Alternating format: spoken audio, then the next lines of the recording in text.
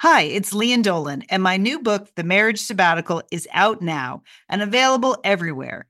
People magazine chose it as an April pick of the month, one of the best this week. A hopeful take on commitment, they said, and an innovative story about marriage. Sounds juicy. The Marriage Sabbatical, out now, available everywhere. Welcome to our final Summer Splash Satellite Sisters podcast.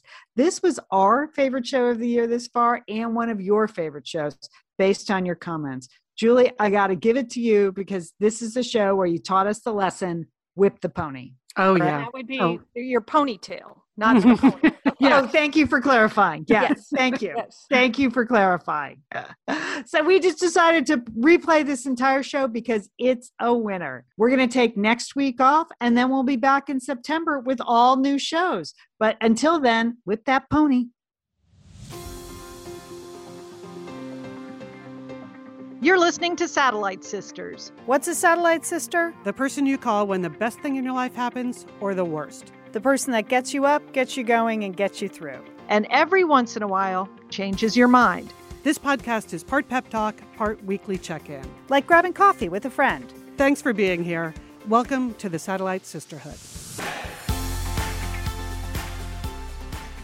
You're listening to Satellite Sisters. We're so happy you're here with us today. I'm Lian Dolan in Pasadena, California. I'm a writer and producer, and that's all I got today. I'm busy this morning. I've already made a farro salad. Oh, I've already made one farro salad today. So, Liz, what's happening with you? Okay, I'm Liz Dolan. I'm in Santa Monica, California. Lian, did you notice that there's a farro salad fan club that is formed in the Satellite Sisters Facebook group? I'm happy to see it. People are loving that. Well, I am a marketer, and we have a major marketing story we're going to talk about today. I'm just going to say it's flaming hot, people. It's flaming hot. Hi, I'm Julie Dolan. I'm the oldest sister. I'm in Dallas, Texas. I've lived and worked all over the world. But you know what, sisters? I have a really good feeling about today. You do? Okay. I have a really good feeling about today. And the show. That's okay. That's good. Okay. Well, here's what's happening on the show. We do have not one, but two snack stories. So we are covering all the news from the land of snacks. The first concerns like who really invented Flamin' Hot Cheetos, not a question I had considered before I read an explosive piece in the Los Angeles Times yesterday. Also, if you're trying to launch a new snack food, how do you do that in the middle of a pandemic? Some more interesting facts from the world of snacks. So we've got that. Snack facts. I like it. I like it, Lian. Julie, we said we weren't going to talk about it last week because it seemed personal. But now it doesn't seem personal or private. Now it's exploding on the front pages, the Gates divorce. We're going to talk about it today. I've got some thoughts. Mm-hmm. Okay. All right. You also have Tuesday trends about weddings. You've done some research. You actually researched. Yes. Wow. Don't ask a lot of follow-up questions. Okay. Got it. You know how it goes. All right. Got it. Mm-hmm. And then we have some entertaining sisters recommendations and a shout out to some of the new Rock and Roll Hall of Fame members. So, but first, I just want to remind people that The Sweeney Sisters is out in paperback now. That is, my book about secrets and sisterhood and sunshine. It's a great beach read. It's out in paperback. And I'm going to tell you about some book club things that you can get in on if you've chosen the Sweeney Sisters as your book club pick. Thank you very much. Or if you're just reading it on your own and then want to discuss afterwards, I am relaunching the Crowdcast book clubs from last year. So stay tuned for that. Stay tuned. Okay. All right. Well, I wanted to fill you guys in on it's this week's installment of #Little Victories. I broke my leg and my knee at the end of the year. I'm coming back, sisters. That's Slowly but surely, I'm getting there. And I think on last week's show, I confessed that my physical therapy appointment had involved some crying. Mm-hmm. And then the follow-up appointment involved a little bit of talking to. And that was from my physical therapist, who I just referred to as the Beast. And she's like, okay, what is holding you back? I'm like, well, my broken leg appears to really be holding me back. And she made it clear to me that, yes, some of it was in my leg, but that some of it was in my head. Aha. And yep. Mhm.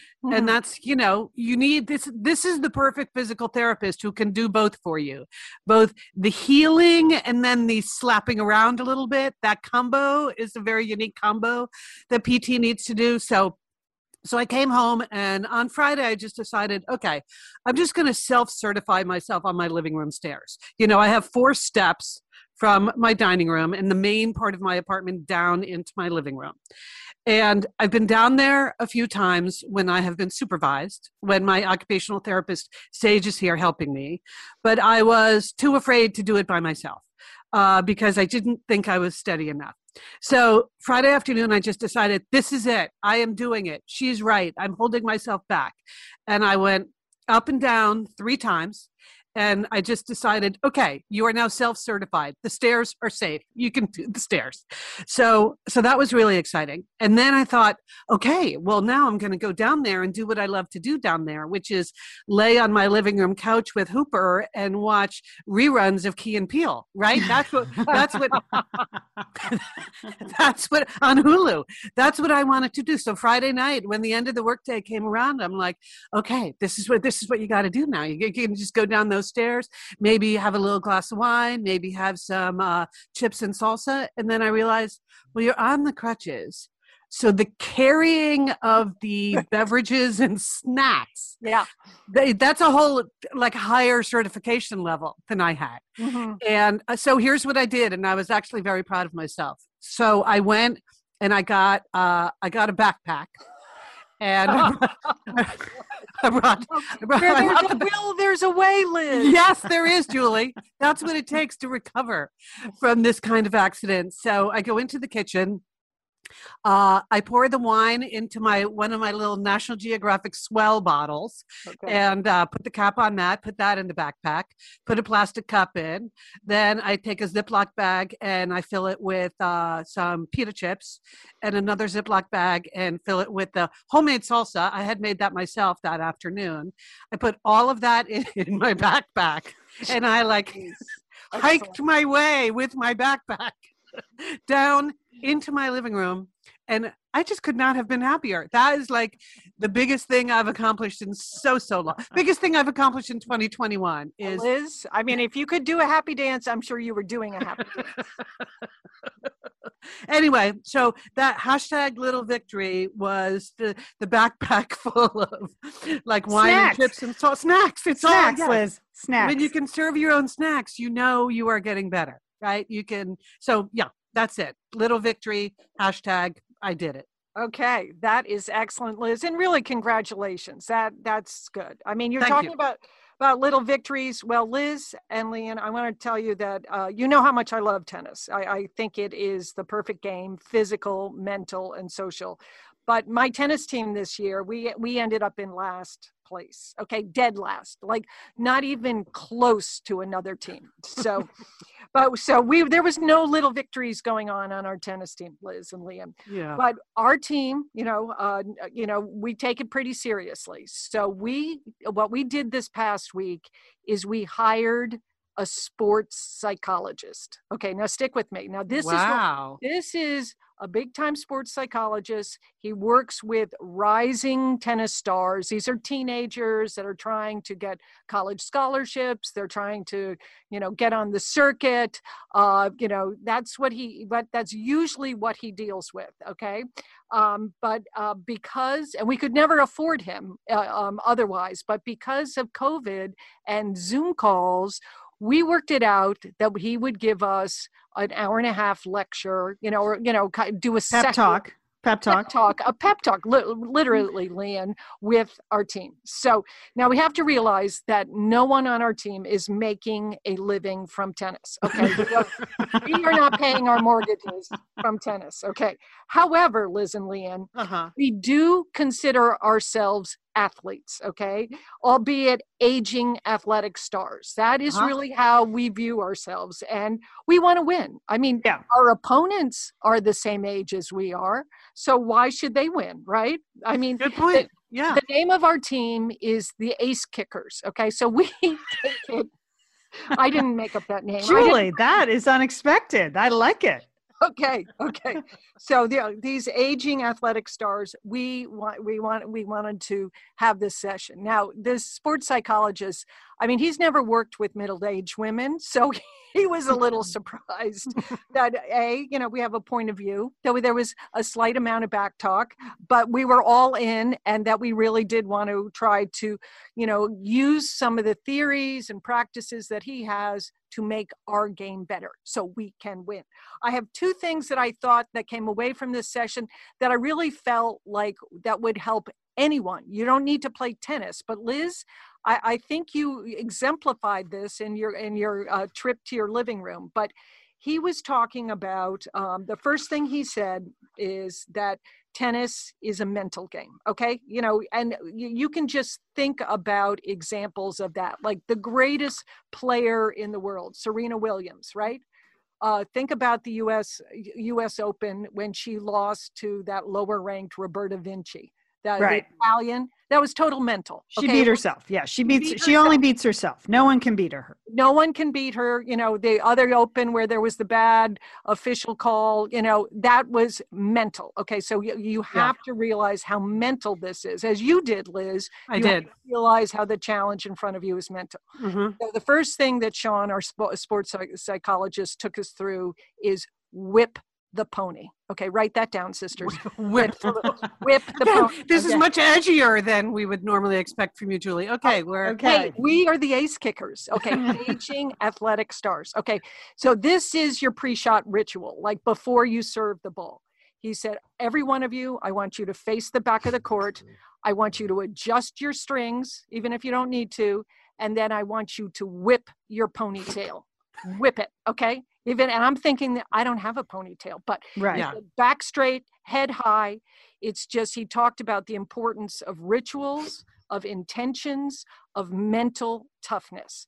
You think, and that's what you have to do every time you serve the ball. You can't be like, oh, gee, maybe this ball will go in. Oh, I wonder if I still have my slice serve. You have to whip the pony. Okay. Wow. Whew, I'm literally writing this down for pep talk. Okay, because, and he said, think of Maria Sharapova. Think of every match you've seen. What does she do? She turns to the back, she adjusts her strings, and then what does she do with her hair? She whips her pony. Okay. he said all the Ovas do it. Okay. So that is what he wants our team to do. Okay. So Liz, I want you, every time you go to get on that sports bike, every time you have to go down the stairs, I want you to get set up, back straight, head up. Okay. Mm-hmm. Body language, mental toughness. Yep. Okay. Second thing he talked about is, he said tennis is really, it's a problem times 2 mindset. And what he means by that is on tennis and doubles, you're thinking, what problems are they giving me? And what problems are we giving them? Okay. That what you really have to do in tennis is exploit the weaknesses, mental or physical weaknesses of your opponents. But let's talk about the mental part. He said, you cannot let your opponent get into your head.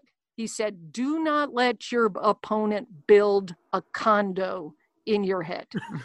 A condo. Because if he builds a condo, he's going to build a hotel. Okay. And then you've lost the match. So in fact, he said that is the cue word. Like you're in a doubles match. You just say to your apartment, condo, and you both know what that means, that you are going after them. But I really thought about how many times in my life I have let other people build condos in my head, right? Mm-hmm. Or hotels, or whatever, you just can't give up the real estate in your head. Okay, that's your head. You have to, a lot of situations you don't need to exploit you're not on a tennis court trying to win a match, but you do need to think about that. And I thought that was another really good point about, how much time we have with that. Okay. Mm-hmm. So that's it, sisters. I want you to whip the pony and I want you to say condo. Okay. When you sense someone is like doing that to you, know what's going on there. No hotels. Okay. Okay. All right. So we are ready. We're gonna take some of the lessons from this session, and we are gonna go back. We're with all new intentions and confidence, and who knows, maybe even a few victories. Maybe some ace, when does some ace the kicking. season? When does the season fire up again? Now I'm excited. Never ends, Lian. It never ends for us. Every day, every practice, Lian, you got to whip the pony. Okay, you can't wait till the season begins, right? No, right. That's right. a good point. Wow, Julie, I was going to do another story about that. It has a psychology bent, but I think you've covered psychology for today. I don't want to step on these valuable lessons, so I'm going to save mine for next week. I think we can use those, right? Don't you? Yeah, think? sure. Yes. Okay. Sure. Yeah, well, it's exactly what the Beast was saying to me when she's like, so what is actually holding you back? I was like, well, the leg, okay? The broken leg that doesn't bend. And she's like, what else? And I'm like, okay, the fear. the fear. And the fear was taking up, the fear was like a full-on hotel in my head. Yeah, Sure. see, Yes. you have just, you at least had a hotel. You can't have that, Liz. Okay. Okay. All right, people, you heard it here first. Julie, that's some good stuff. All right, when we return, we're going to be talking about snacks and the Gates divorce and wedding trends. So really covering a lot of ground today.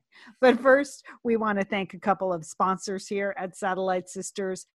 Liz, summer is coming up, and you know what that means? It means you're grilling. You're grilling and For chilling sure. there Yes. with your butcher box. What do you got going on the grill this summer? Well, here's the thing. Because I'm going to be up in Bend for part of the summer, I'm having my box sent there, Lian. That's great. Go on vacation with your butcher box is what I'm recommending. Yeah, other way, you're just going to buy meat and fish and stuff when you get there. Why do that? Anyway, I love their steaks. I love their scallops. The scallops are really good. And the chicken thighs, all good. I'm ready. That's right. Butcher Box gives you peace of mind and easy to find high quality meat and seafood you can trust. It's 100% grass fed beef, free range organic chicken, pork that's raised crate free, and wild caught seafood. No antibiotics or added hormones. And as Liz said, delivered right to your doorstep. And you can customize that delivery plan, Liz, right? Because it can go wherever you want it to go, whenever you want it to go. If you want to delay it a week, speed it up a week, you just go to your Butcher Box account and you can make that all happen. It's so easy to manage online. Yeah. And if you're like Liz, you can take your Butcher Box on vacation, which is...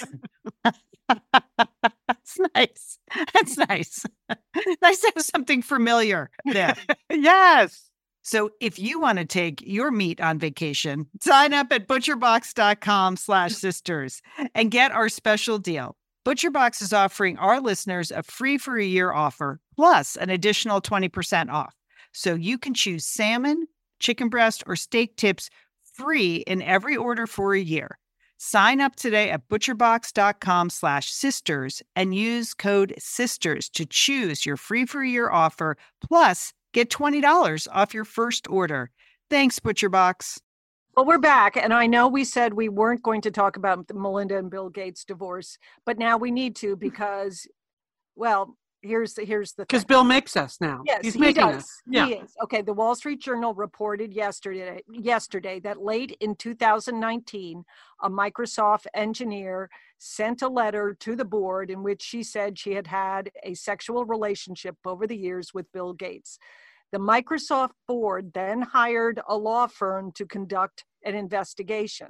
In the meantime, before the investigation was completed, Bill Gates resigned from the board before the full board could make a formal decision on the matter, meaning so he resigned before they had to vote him off. And then, at the time they said Bill was leaving the board so he could spend more time on philanthropy. But it's interesting to note that he was allowed to resign 3 months after he had been reelected to the board. So it wasn't like he was planning on resigning at that time. So what do we have here? We have What do we have, Joel? Whip this pony. Whip it. Come on, Julie. Whip it. Whip the pony. We have a billionaire who was behaving badly, right? And that he got away with it because he's a billionaire, and that he was allowed to do all, to leave the board in a way that where he didn't face any repercussions. But others, possibly all of the Microsoft employees, if a similar thing had happened to them, they would have had to, they would have been investigated, possibly fired, and had some financial repercussions. Right. So, and in some of these cases, people say, well, why are we policing people's personal behavior? And this isn't really about the board of directors policing his personal behavior. You're the CEO of the company. This is just off limits. Come on, dude. You can literally do anything you want with your life except for that. Right. It's just right. Like, which part of that do you not understand? And you're right, at lower levels in the company, you would of course not be allowed to do that. And you would of course be fired, or you would be, you would be shown the door. So they showed him a lot of extra. And apparently from the Journal story, and also the lengthy one that was in the New York Times, this behavior had been going on for quite a while. It wasn't it just wasn't the one affair. It was like hitting on a lot of women at corporate functions. Like, what? Yeah. I mean, just in a really explicit kind of way, like, hey, I'd really like to be with you. You want to go get dinner? Like, just like, ew, Bill. Ew. I know. Yeah. just the fact that you're some like geek, some socially awkward geek, does not make that okay. Exactly, Liz. Yeah. Anyway, well, I have to tell you, a couple years ago, I know I told this story on Satellite Sisters. I went to see Melinda French Gates, went on her book tour. She was interviewed by John Legend. And I walked out of there thinking, my gosh, that is the most self-actualized woman I have ever seen. Like, she speaks in complete sentences and complete thoughts and giant paragraphs, and, has thought through so much of her life. And, being married to a great partner was a big part of that book, and her strategy and what she was, touting, like finding the right person for you. So I was just sort of surprised and saddened by this. Like, it seemed like this is a lot of years in the making, and I think she'll be fine, but this is only going to get worse, don't you think? Mm-hmm. Yes. In terms of, Right. Yeah. Right. And I've also heard people say, well, that they met at work, they dated at work. Right. Again, he was a billionaire, he was a billionaire in his 20s, right? Yeah. So long before they married, he was a rich guy. But it's, times have changed. Standards are different. Thank goodness we have higher standards. But also, people are allowed to date at work. You're two single people, you meet at work. That happens all the time. Thank goodness. Where else would you meet people if not at work, people, right? Right. But like, when you're the CEO and there are standards that are being applied to all of your employees, you have to start applying them to yourself. So now you're a zillionaire, you're the CEO, you've been married for like decades. Yeah, no, sorry, Bill. No, not buying it. Okay. Good. Liz, back and whipping the pony. Yeah. It's just, and again, it's not about policing personal behavior. Exactly. It's what are the standards inside the company that we're holding people to? And you can't decide that the person who doesn't get held to those standards is the most powerful person. No, not buying that. Don't you remember when he walked away thinking, that seems weird? Yes. Like, that's the reason why. Yeah. Now we know, right? Yes. Because they made it sound like, well, now he's gonna, with the same, attention to detail and taking over the world that he applied to business, he's now going to apply to philanthropy, and this was part of his plan all along. I just remember, like, oh, okay. All right. Well, by the way, I'm not taking anything away from what he has accomplished professionally. Correct. And with his philanthropy, it has nothing to do with that. Right. Okay, Liz. All right. Liz, gonna fly this one by you, the Flamin' Hot Cheetos situation, and get your business take on that. And Julie, I'm glad you're with us. I saw this story. I don't really understand this story. Okay. So here's what we're gonna do. I'm gonna give you the facts, and then we're gonna discuss the business aspect of this, because this story broke Sunday in the Los Angeles Times. It's a really terrific piece of investigative reporting and writing. Great writing by Sam Dean. He spent a year researching who exactly was the inventor of the Flamin' Hot Cheetos. Now, I Now, am why? not part of the Flamin' Hot Nation. This is not my Yeah. community. I didn't realize that not only is it a hugely popular snack food, but they have a very loyal fan base, and that the man who was presumed to have invented them, a member of the PepsiCo company, also has like a cult following. He's become his own star and brand. I didn't know anything about it. So I read this as like, boy, this is sort of an interesting business story about corporate mythology and taking credit for your work and how things just get out there in the world and it can be hard to correct them. So here's what happened, Julie. The Flamin' Hot brand was introed into the food market in early 1990. Okay, so it's Cheetos and it's other things now, but it was meant to attract basically the Hispanic market and beyond. People who liked really, really hot, messy snack foods. This was the one for them. Okay. Okay. Super loyal fan base. Songs have been written about them. They've been so popular. They're hard to find in places. Yeah. School. Yeah, district- Julie, it reminded me a little bit of your Yeti lifestyle. There's Yeah. definitely a Flamin' Hot lifestyle. Okay.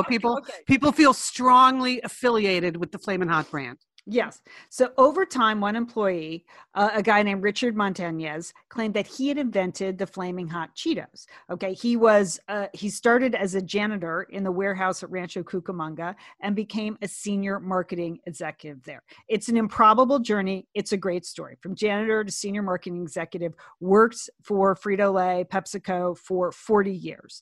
And he was focused on introducing products to the Hispanic market in California and throughout the country. So it's a story that he started working into his speeches because he was invited to speak at a lot of corporations. He received a lot of community awards in the late 2000s, and he became kind of this folk hero.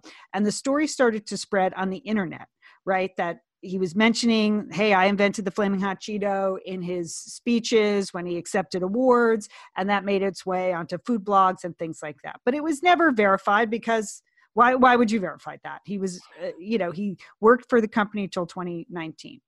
But in 2018, the marketing executive who actually had developed the Flaming Hot Cheetos caught wind of the story.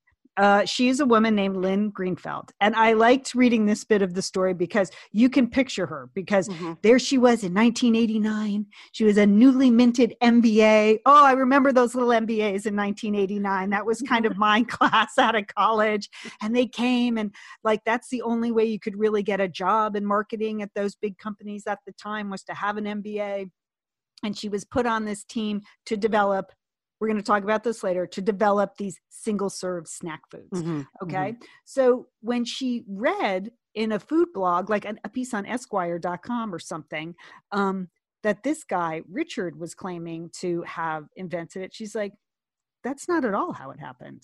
There was no pitch meeting to 100 executives. It was me and my team in Chicago. And we had gotten a tip from a salesperson that, we were getting killed. Fritos was getting killed in the snack market out there. They needed something hotter, something sexier, something spicier. And so like she and her team, went to gas stations and mini marts all over the Midwest looking for research and what could they create to attract in a small bag the same customer that was getting killed by, and they created Flamin' Hot. She came up with the name, the logo design, the essential mix of spices is the same, and they did some test marketing in the early 90s. So when she saw that someone else was claiming this, she was concerned, and it was an interesting concern because she was concerned that this wasn't the PepsiCo Frito-Lay way. Like they didn't take individual credit for the products they created because there is no I in team, Julie. Yeah. And so, There isn't, Lynn. No, there's not. So she called corporate, as they say on The Office, she called corporate and corporate was like, well, yeah, I don't know. It's out there. They didn't seem that concerned. So this writer at the LA Times actually got a tip at the tip line at the LA Times, like, something's going on with Flamin' Hot. You should look into it. And he spent a year on this story. And there are, of course, he interviewed dozens of executives from the company. There are email traces. There are, product launches. People have very specific memories of how the product was rolled out. So it looks like this Richard Montañez did not, in fact, create it. But Oh. here's the rub, Julie. He's sort of created a cottage industry from being the inventor. So he has a book coming out, and Flamin' Hot is in the title. His second memoir about being the creator of the Flamin' Hot. Yeah. And then there's a movie about his life in the works, like legitimately in the works. Eva Longoria is making it. Yes. It's Eva Longoria directed project about this story. Yes. The rags to riches story of Richard Montaigne. He makes up to $50,000 a speech. Whoa, And- wait a minute. Yes. And so there were some compelling financial reasons to sort of look in and verify this story. So Liz, I mean, I just want to talk to you about like the idea that food is developed by one person. There's so many fun marketing pieces in this story. Yes, I encourage people to read it. But when the writer sets the scene, he said it was, quote, a cutthroat time in corporate foodstuffs. And gets through like the 80s, how like, you know, the brands were getting killed and all of a sudden there was Coke versus Pepsi and they were spending a lot of money on that. And like PepsiCo was trying to beat off Domino's pizza delivery with Pizza Hut. I mean, it was just it's a tough time in corporate foodstuffs. I love that. And then the other detail, they went into really great detail, the writer, about how these things actually are developed. And so this was a rogue band, Liz. I know you're going to explain this. It's a rogue band of marketing executives, but one of them, their whole job was to create small bags stuff that sold at 7-Eleven. You know those bags of food? Yeah. That are clipped on. Yeah. That you just grab and go. Yeah. That was the small bag team is what they called them. Oh. And one of the marketing executives said he was on beef sticks and cookies, which thank God that's a job in America. Someone is on beef stick development. But he said, I was on the cookie and Lynn was on the small bag. And I was like, that's the greatest. That's almost as good as Whip the Pony. I was on the cookie. Right. Yeah. So what Liz, how does this happen? What happened here? What I liked about that detail in particular, sisters, is that you can imagine inside like Big Snack, right? Inside a company like Frito-Lay, if you have the prestige jobs, you're running some big brand, right? You're running Fritos or something. But instead, this little rogue team in Chicago, they're supposed to develop just these single serve bags of whatever. You know, you're not the big brands. You're just this sort of entrepreneurial rogue team trying to like cook some stuff up and get it out there in these single serving packages that are going into gas stations. So in the corporate hierarchy, I'm sure people are looking down on you, right? You're single serve, you're small bag, you're small bag. You're on the cookie. Yeah. That's not So I appreciate Lynn Greenfeld's like commitment to the team because she was on what was probably a low status team. And yet she created Flamin' Hot Cheetos. I mean, she even designed the bag. I mean, it was totally doing things, you know, on their own versus I'm sure in the Dallas HQ, they had hundreds of people doing stuff like that. So I enjoyed that. I enjoyed the detail that the author of the LA Times story, Sam Dean, it just so happens, sadly for some of the people in the story, he used to be a food blogger at Bon Appetit, and he wrote about food for a bunch of different magazines. So when this came into the tip line, as Leon said, well, first of all, imagine being the person that calls the tip line. He's like, hey. Well, people like their Cheetos, apparently. Yes.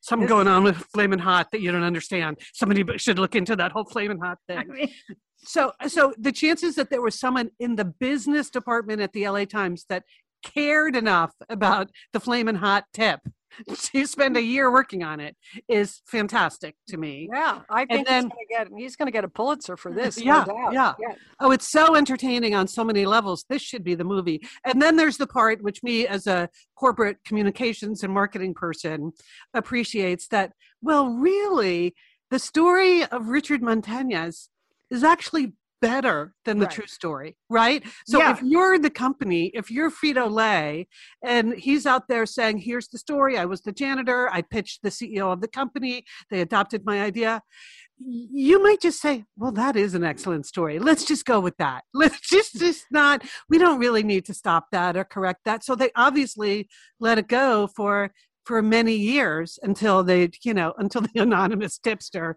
blew the whistle. But I can kind of understand their dilemma. Like, this guy has a great story and he's great at telling it, and we like his story better than the real story. So sorry, Lynn Greenfeld. I think she needs to be compensated for in some way.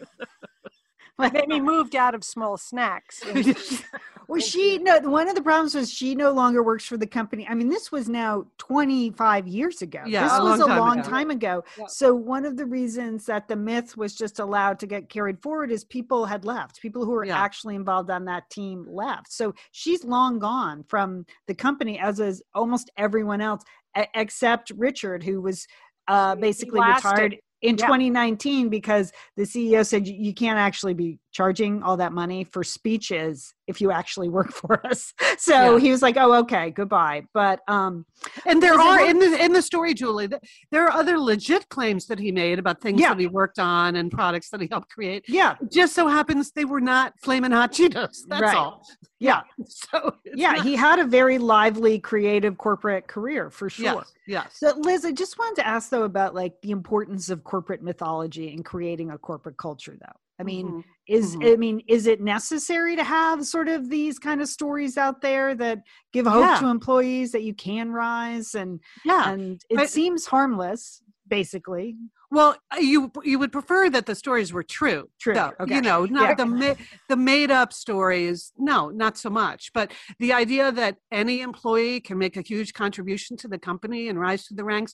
I mean, those are the kinds of stories that you want to tell. And I remember this is like way back in the day at Nike, the story, like Nike Air was the little air pillows that filled with gas that are in your shoes or completely turned around the company's fortune. That was like some aerospace engineer that had created that actually for airplane tires, and then just kind of came on a whim, like peddled that around to the shoe companies and got that adopted, and they got put in the shoes. And so telling the Frank Rudy story, I think his name was Frank Rudy, telling that story was an important part of the mythology, but it was true. Right. So okay. Right. That was great. It was highly motivating to people. But then, also people start getting credit for all kinds of things they didn't do. So this whole thing feels very familiar to me. Well, Liz, I get asked all the time because people know your history with Nike. Like people say, didn't your sister Liz think up Just Do It? I get asked that all the time. I cannot tell you how many times I have had to say, no, I did not think up Just Do It. I feel like I spend more time denying that than almost anything else in my career. Well, first of all, people want to think that there's one person that did everything, right? And so I did not, for the record, no, I did not. But I am frequently asked that. And I don't know how that rumor got started. And believe me, I didn't start it. I did not start it. Okay, you heard it here first on Satellite Sisters, right? I don't think you've ever denied that on Satellite Sisters and all these. But I think it commonly happens inside companies that like these teams of people work on something and that story isn't as sexy as saying, oh, this is the person that dreamed it all up. So Richard Montañez, I mean, in a way, good for him. He sort of took advantage of the need people have to want to hear that kind of story. And he's obviously great at telling it. Yeah. All right. Well, fascinating snack story. We'll put links to the LA Times story. There have been follow-ups. There have been podcasts. It's getting a lot of press now. But as I said, when I opened the paper Sunday, I just thought, oh, this is a great business story. Can't wait to talk to Liz about it. All right. Another great story on Sunday was the business of snacking from the New York Times. And so it was about tracing how small snack foods like work their way into the system and become the next Kind bar or Pop Chip. Okay. So how does that happen, Lian? You know how it happens, Julie? It happens at office kitchens. So the story was really about how these small snack foods, the pandemic was terrible for them, even though people were eating their faces off during the pandemic. Everybody has gained weight in the last. Oh my gosh. Yes. Okay. Adults, children, everybody. Yeah. We were just talking about Frito-Lay. Frito-Lay North America sold 1 billion more Doritos, Cheetos, and Tostitos chips in 2020. Okay. But it was a huge year for big snack, not a good year for small snack. And the way that these snacks get traction, Julie, is that they're placed in kitchens like Google and Facebook and Netflix. So like in breakout rooms, the break rooms where yes. Oh, yes. Okay. So, or like they're at food fairs and they catch the attention of the buyer from Whole Foods. Well, no food fairs last year. Okay. There are places that are open to new snacks, Liz. They enjoy being, the arbiters of good snacking. They're snack influencers? Yes. Snack influencers, Liz, please. And there are places like Equinox gyms, yoga studios. Sure. Okay.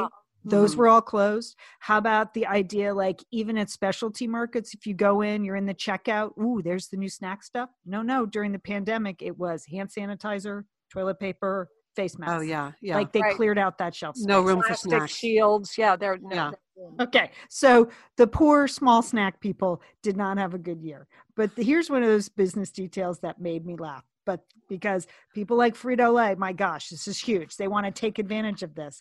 So they did all kinds of things. Like if you started seeing more snack ads in Instagram and Facebook and Snapchat and other social media markets, that's why people were just ordering snacks on bulk at home. So they started selling directly.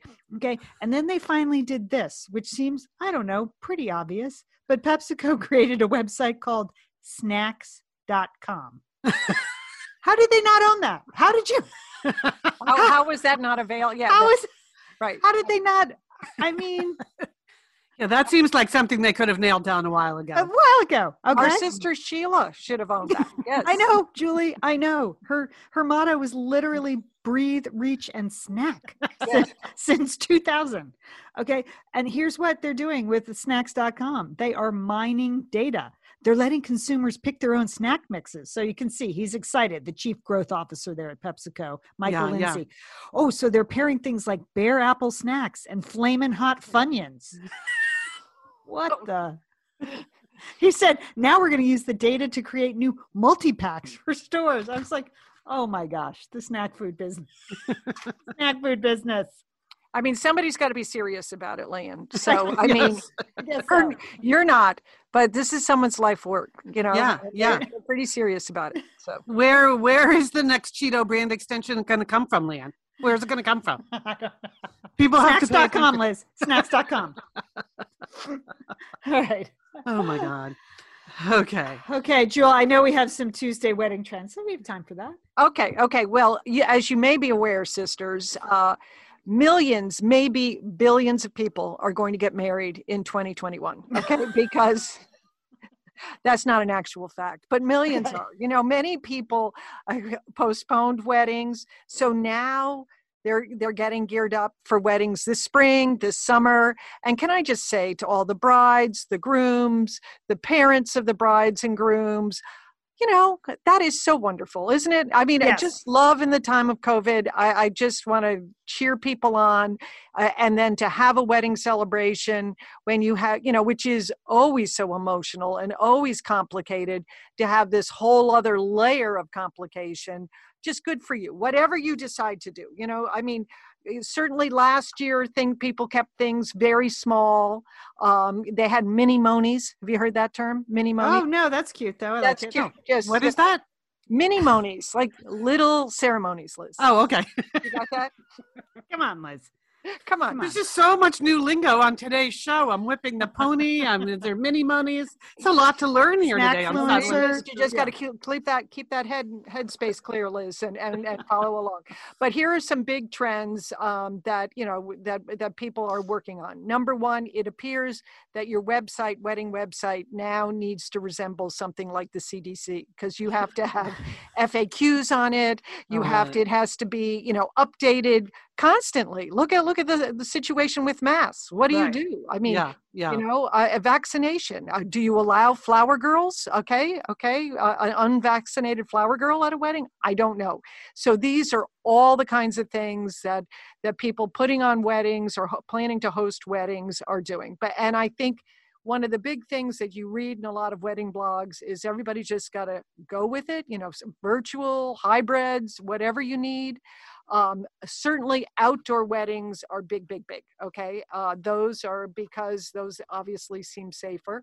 People are going with alternative dates, not just on Saturdays. I mean, there are no Saturday dates. So have your wedding on a different day. Okay. Sure. Different dining and seating layouts. Okay. You can skip the buffet. Past apps, they're out. Okay.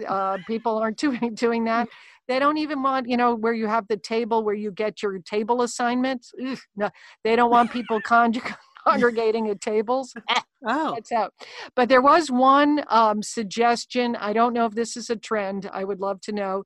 That just made me chuckle because I thought about the weddings in our own family. We've had some wonderful family weddings, and people are developing a wristband system. Okay.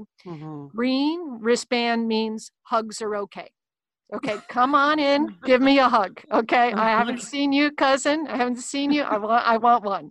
Yellow is I'm comfortable talking with you, but no touching. Okay, and red, 6 feet distances. Okay, so it just made me think like I'm definitely put that green wristband on. Leanne, I suspect you're a yellow wristbander. I'm a yellow. It's going to take me a while to get to green, but I'm close to green. I know you're close to green. Close to green. Our sister Sheila, she's a red. Right? She's a red. Yes. Yeah. 6 feet. I think she's just permanently a red. She always wanted to. She always wanted to have an excuse to be red, and now she does. So good. Okay. So if you're using this wristband system at your upcoming ceremony, mini-mony, whatever you have, let us know. Let us know it works out. But I think it is about being respectful. It is trying to to really make it work for everyone. They say hand sanitizers are still number one party favors. I think you can do better. Just not those candied almond things. Not the mints. Not the Nothing. No touching. Okay. All right, Julie. Good reportage. Good reportage there. Thank you. So much information.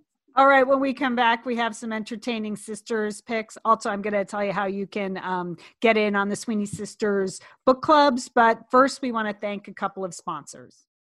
Hey, it's Liz and Leanne here, and we want to thank Prose for supporting this episode of Satellite Sisters. Now, Liz, I've been out and about with my new book, The Marriage Sabbatical. The book is getting rave reviews. I'm very happy. But you know what else is getting rave reviews? My hair, Liz. My hair from Prose is getting rave reviews. Leanne, I am not surprised. You have been on that Prose hair regimen for quite a while. I mean, you have good hair anyway, but now you have great hair because you've really paid attention to it. Well, Liz, Prose is made for people, not hair and skin types. Personalization is rooted in everything they do, from their in-depth consultation to their made-to-order model. And you know what? I love the regimen they have me on. Do I take the hair vitamins every day? Yes, I do. Do I use my shampoo and conditioner made especially for Leanne Dolan? Yes, I do. Do I sometimes use the leave-in conditioner when my hair's really dry? I do. And I even have a pre-scalp thing that they give me. Okay, Prose, you're the boss. I'll take it. You tell me what my hair needs. That sounds good. And here's the thing. It's personalization, Liz. For millions of possible formulas, only one is uniquely Leanne's. Okay? And I'm using it. Prose isn't just better for you, it's also better for the planet, Liz. They're a certified B Corp, cruelty-free, and the first and only carbon neutral custom beauty brand. So Prose, we love you. I love the photos of my hair. Couldn't be happier. Photos of your hair. There are people in the photos too. That's the thing about a book tour. Everybody has their picture taken with Leanne and then posts it. So the hair is important. Couldn't be happier, Prose. Prose is so confident that you'll bring out your best hair and skin. They're offering an exclusive trial offer of 50% off your first subscription order at prose.com/sisters. So you get your free consultation, then 50% off at prose.com/sisters. And Prose is spelled Prose. Prose.com/sisters. Thanks, Prose. All right, sisters, it's time for Entertaining Sisters. And I just wanted to remind people, though, that my book, The Sweeney Sisters, is out in paperback. And I know we have new listeners every week, so I don't know, maybe you haven't heard about my book. So What's it about, Leanne? you know what, Julie, I'm glad you asked. It's the story of three sisters who suddenly discover, due to some circumstances in a DNA test, that there's a fourth sister out there. And so it examines what the meaning of sisterhood is, and secrets, and family, and how you kind of find your place in this world, and what really matters to you and what doesn't. It's set in our hometown of Southport, Connecticut. So there is sailing, and there is a great 4th of July scene. There is blueberry muffins. There are jokes about topsiders in the book, so you don't get that in every book. But ultimately, it's a story about sisterhood. So it's out in paperback now. And last year, I did a whole series of book clubs on the platform Crowdcast for people who had read the book. And because book clubs weren't meeting, I just created a bring your own book club format. So I'm doing that again for the Sweeney sisters. There are 2 dates in June 4th and June 17th. Let me make sure I have that right. Nope. June 3rd and June 17th. Always worth checking. It's Good. worth checking. Good. It's totally Good worth work. checking. Check your work. Yes, that's And I good. don't even think that's right. I think it might be the 2nd and the 16th. All right, I'm going to get these dates right. Anyway, it's We'll like put them. They'll be correct in the show notes by the time we get the show published. How about that? Yeah. I just had a lot to prepare for today's show. I just It's didn't okay. put the dates It's down. okay. Here's I mean, what you, Leanne, I Yeah. can attest because I had you come to my book club. yeah. You are great in a book club setting. Thank you, Joy. Thanks. So I would whenever these book clubs are, sign up, because you are going to learn a lot about the book and Leanne's writing process, and she's entertaining and fun and humble. So I would recommend it. Thank you, Joy. Yeah, these are definitely for people who have already read the book. So you can ask me anything about the book at that time, and we can talk about anything. They're not for, I don't tape them. I don't post them anywhere. So they really do try to emulate a book club as much as possible. But the good news is, unlike Zoom, your photo is not on screen. So you can literally be in your pajamas and no one judges. In So your MeUndies, yeah. In your in your MeUndies. MeUndies. Put A your matching MeUndies set on. of MeUndies is recommended. And so that's the deal. So one is at 4:00 on I do it in 2 different time zones. So I'll put all the times and everything everywhere in the show notes. I'll put it on social media. It's been in the newsletter. So if you're a Pep Talk subscriber, but I would love to have you. And if you pick your book for your book club, if you pick my book for your book club, I'm happy to come to your book club, whenever that is. Now that it's out in paperback, I know a lot of book clubs don't read hardbacks. They only read paper. Well, it's out in paper. So if you want to schedule something for this summer or the fall, if you take a break during the summer, I am completely up for that and available. Just contact me through my website, leannedolan.com. So that's the Sweeney Sisters out in paperback now. Super exciting. Okay, well, I have a clarification / correction from last week. It's not something we do very often on Satellite Sisters, because if it's partially incorrect, honestly, we just don't care. It's fine. It seems like a low stakes thing. But last week we were talking about our favorite new show of the year, which is Girls 5 Eva. It just is so fun. It's sort of like the official Satellite Sisters TV show, I think, sisters. Mm-hmm.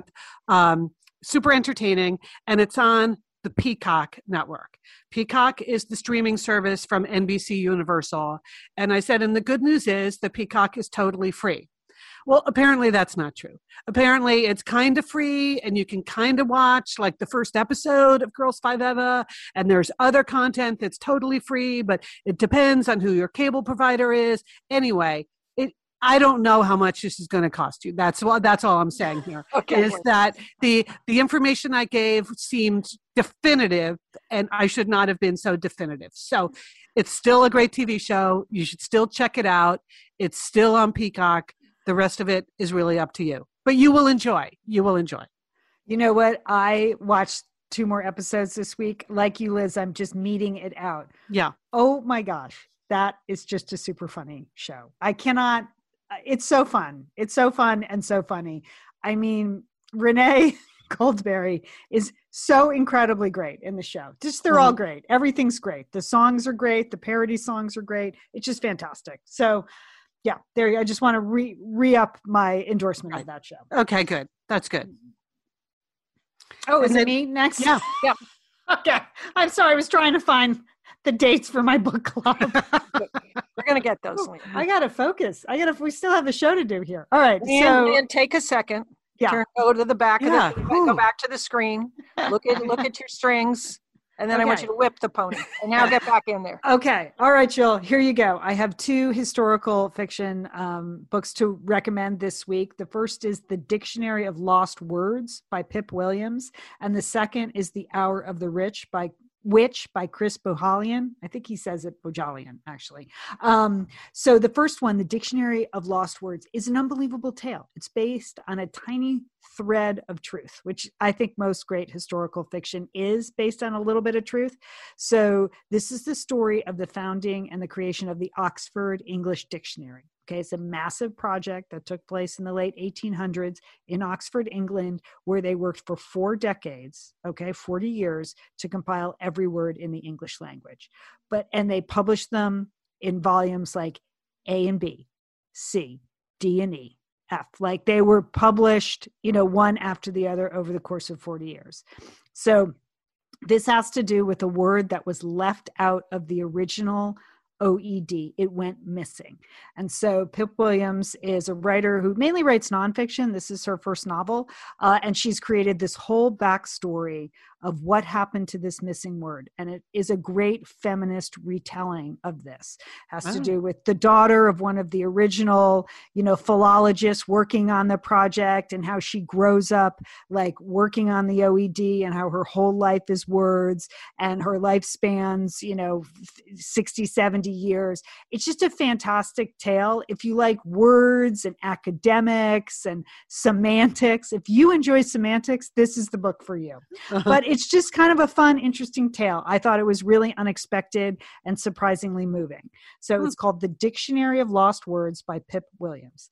And the other one, The Hour of the Witch, is this has been described, I saw it described as The Handmaid's Tale, meets the Salem witch trials. Okay. Oh. So there you go, right? That's a good hook, right? You're kind of in. So it's a retelling of, life in Boston. It's set in Boston. It features like the Puritans there in the 1600s, and what one woman goes through when she is trapped in a bad marriage. Okay. So, but it's written in a very plain spoken style. I'm listening to the audiobook. I'm just at the very end. It's being narrated by Chris Bohjalian, who's written a million bestsellers, including The Flight Attendant. It's narrated by his daughter, and she speaks very plainly. And you know what? Those Puritans, they had a lot of issues, is all I want to say. They had a lot of issues. That sounds good too, Leanne. It's really good. Both of them are really interesting, sort of feminist retakes on something you think you might know a little bit about or might be interested in knowing more about. I enjoyed both of them very much. All right, Leanne, good recommendations. Sisters, I'm coming to you today with a music recommendation, okay? I want to recommend the new album called The Marfa, M-A-R-F-A tapes with Jack Ingram, Miranda Lambert, and John Randall. Now, these 3 artists this album was written together by these 3 artists over a series of retreats in Marfa, Texas. Now, I've talked about the fact that I've been to Marfa a couple of times. I think it's such a unique place. It's an artist community there. It's in West Texas. This has just got 3 great voices, 3 guitars. That's it. There is very little production, maybe no production in this new album. To me, it sounds like a Satellite Sister show, a little bit about that. I mean, particularly from the lost years, the dark ages, Leanne, Right. but I can't, the songs are beautiful. I think everyone should give it a listen. So The Marfa Tapes is the name of the album. Okay. Julie, okay, music recommendation. All right. All right. Well, one more thing from the music world is the Rock and Roll Hall of Fame announced their new inductees last week, and they picked one for you, Leanne, and one for you, Julie. So yay. They've obviously been paying attention over all these years to women who have been overlooked and finally deserved their moment. So first, for you, Leanne, it's the Go-Go's. The Go-Go's will be inducted into the Rock and Roll Hall of Fame, and it's about time. When I think of the Go-Go's, I just automatically think of you. Yeah, that was my number one band in high school. The Go-Go's and Madonna. Like just the Go-Go's, because their first album, Beauty and the Beat, came out when I was, I think, a sophomore in high school. And that was it. Like we had never seen girls do that, play the guitars and write all the songs. And oh my gosh. And they were all so great and so fun. Yeah. Yeah, you know what? You had never seen girls do that before, and they haven't done that since. That was one of the little facts I learned watching the Go-Go's documentary that's out. And I'm not even going to tell you where you can watch it, people, because I learned I learned my Peacock lesson. I'm just going to say pay-per-view. I actually bought it on Amazon. You can buy it wherever you want. I'm not going to. I don't care. But there's a really great documentary that came out last year about the Go-Go's, and there are just some fantastic moments where you just see them having so much fun and really creating something new and being so successful and so surprised at all of that. And then other moments where things got very dark, serious drug issues, serious mental health issues, but some of the more lighthearted details. Okay, Lian, you mentioned Beauty and the Beat, so you would appreciate this. When they shot the cover for Beauty and the Beat, that concept where they're wrapped in towels and they have face masks on. Yeah. That was Belinda Carlisle's idea for the shot. But their manager at the time actually went to Macy's, bought the towels, they shot the cover, and then she returned the towels to Macy's because they had no money. And she needed, and that album went to number one and stayed there for a while. So it's just a classic album cover. And but the towels went back to Macy's. I thought you would. I love that. That's incredible. And also their first music video, they only got to make because they got signed to IRS records by Miles Copeland, who is the brother of Stuart Copeland of the Police. And so the Police were making a music video and had some money left over. They did not spend all the money in the budget for their video. So they gave it to the girls, and the girls got the leftover $6,000 is what they made their first music video with.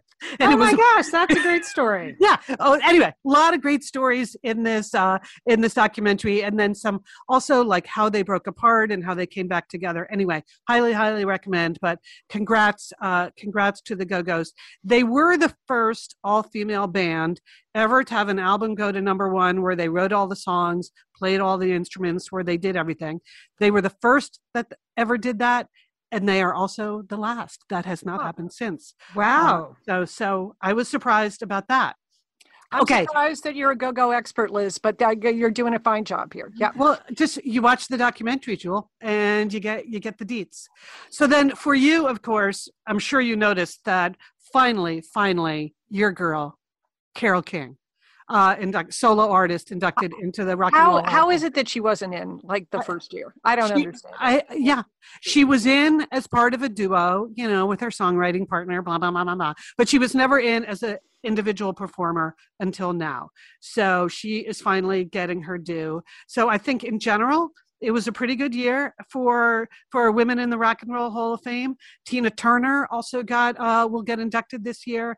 And then the others were Jay-Z, the Foo Fighters, and Todd Rundgren. So anyway, the Go-Go's for Lian and Carole King for Julie. Thank you, Rock and Roll Hall of Fame. Yeah, I can't wait. I like watching that ceremony when they do the induction, if they have somebody interesting, induct them and then do the music. So yes. They said, I read that Kathy Valentine of the Go-Go's wanted Haim, the sisters, the All Sisters band, to be one of, to possibly induct them. She gave a couple names. She said there are a lot of good people, but I would like to see Haim. Okay. Interesting to me. All right. So 2 quick notes about reviews of Satellite Sisters. We've asked you the past few shows to go and rate and review our show, especially on Apple Podcasts or wherever you listen, but Apple Podcasts is the best for us. And guess what, sisters? Our reviews are up 1,000%. Like I got an alert, 1,000%. So we love you, listeners. Thank you. We ask, and this is the best gift you could give us, is 5 stars and a review. So 2 that I want to give a special shout out to this week. The review was written by someone named Still Dixie Landings to me. Don't know what that means, but 5 stars. And it says, Tuesday is now my favorite weekday. I found Satellite Sisters during lockdown. I was on furlough and decided I had to do something to make a difference. While I sewed over 3,000 face masks and donated 1,500 of them, I binged all episodes of Satellite Sisters. Thanks for helping me through the last year. So that's fantastic. Someone who just found us. That gives me chills. That's a great review. Yes, it's a great story. I forget, even if we weren't in it. Thank you. Yep. And then at the other end of the spectrum is Nancy QL, put this in Apple Podcasts. And she's been listening for a really long time. She wrote, many years ago, I used to listen to a show in my car when I was driving to work.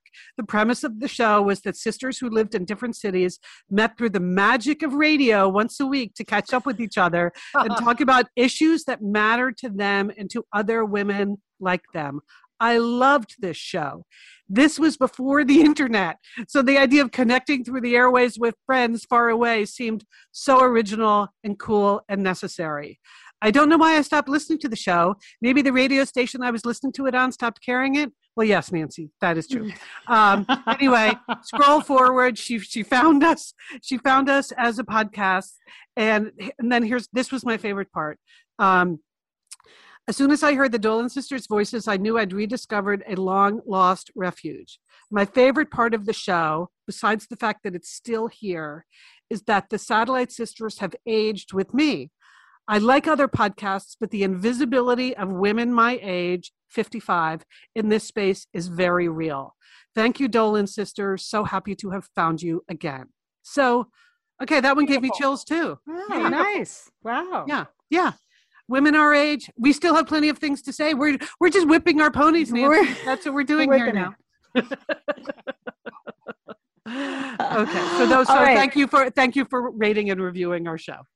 Liz, you're doing a good job on this task. All right, you know who else does a good job here? We would like to thank award-winning editor and engineer Sergio Enriquez. I mean, Sergio, you cleaned up on this week's podcast awards. Liz, explain what happened, because we literally weren't even nominated, so we paid no attention. But Sergio won everything, didn't he? Yes.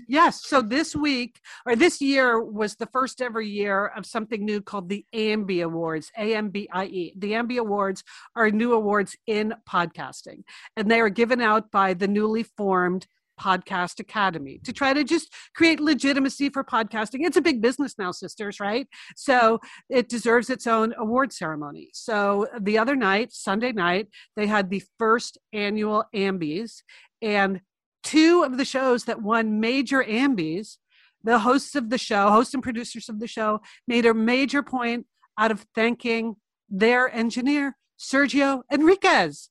So that is the show that won Podcast of the Year. Is called Dying for Sex, which is an amazing, fascinating show that we've mentioned before. And then the other one, I think it's called Eat the Rich. Is it Eat the Rich? Even the Rich? Even the Rich. I don't know, Sergio. So anyway, we'll put links in the show notes.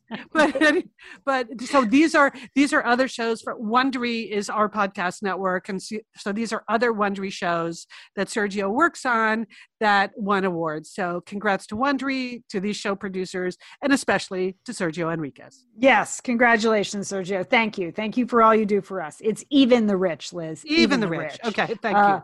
But maybe it makes you want to eat the rich. I don't know. I'm guessing it does. All right. We'd also like to thank our wonderful graphic designer, Emily Loudermilk. If you enjoy our graphics, we'd love to hear from you about that. Emily does a great job. You can follow us at Sat Sisters on Instagram. That's usually where we post the graphics. Also in our Facebook group, we would love to have you. It's a private group. Just search for the Satellite Sisters group on Facebook. Answer a couple of simple questions and you're in. We would like to thank our sponsors. Thank you, sponsors, and thank you to the Satellite Sisters and Misters who support our sponsors. Really does keep us on the air. Thank you for your support. All right, so what's on your to-do list? Julie, what do you got? Well, I'm going to join the Mediterranean Pharaoh salad interest group, Lian, this week and make that Pharaoh salad. It sounds delicious, looks delicious. Thanks for posting the recipe. Okay, it is. It's delicious. Liz, how about you? What's on your to-do list? Okay, sisters, I am going to whip my pony, and it's solo driving for me this week. This is the week. Solo driving. I can do it. Okay, Liz. I've broken it down. I can get down into my garage. I can get to my car. I can open and close the door. I can do all of the component parts. I just haven't put it all together yet. So that's what I'm doing this week. I will be driving myself around. All right. Oh, Liz. Okay. Cool. That's huge. That's big. Yep. That's huge. All right. Well, I can just confirm the dates of my own book club. So June 3rd and June 16th. That's when they are. I'm going to be attending those June 3rd and June 16th. I don't even know why I picked those 2 dates, but it seemed like a good idea at the time. So that's it. I'll be there June 3rd, June 16th. All right, everybody. Great show. Have a great week. You too, Lian. You too. All right. Don't forget, call your satellite sister.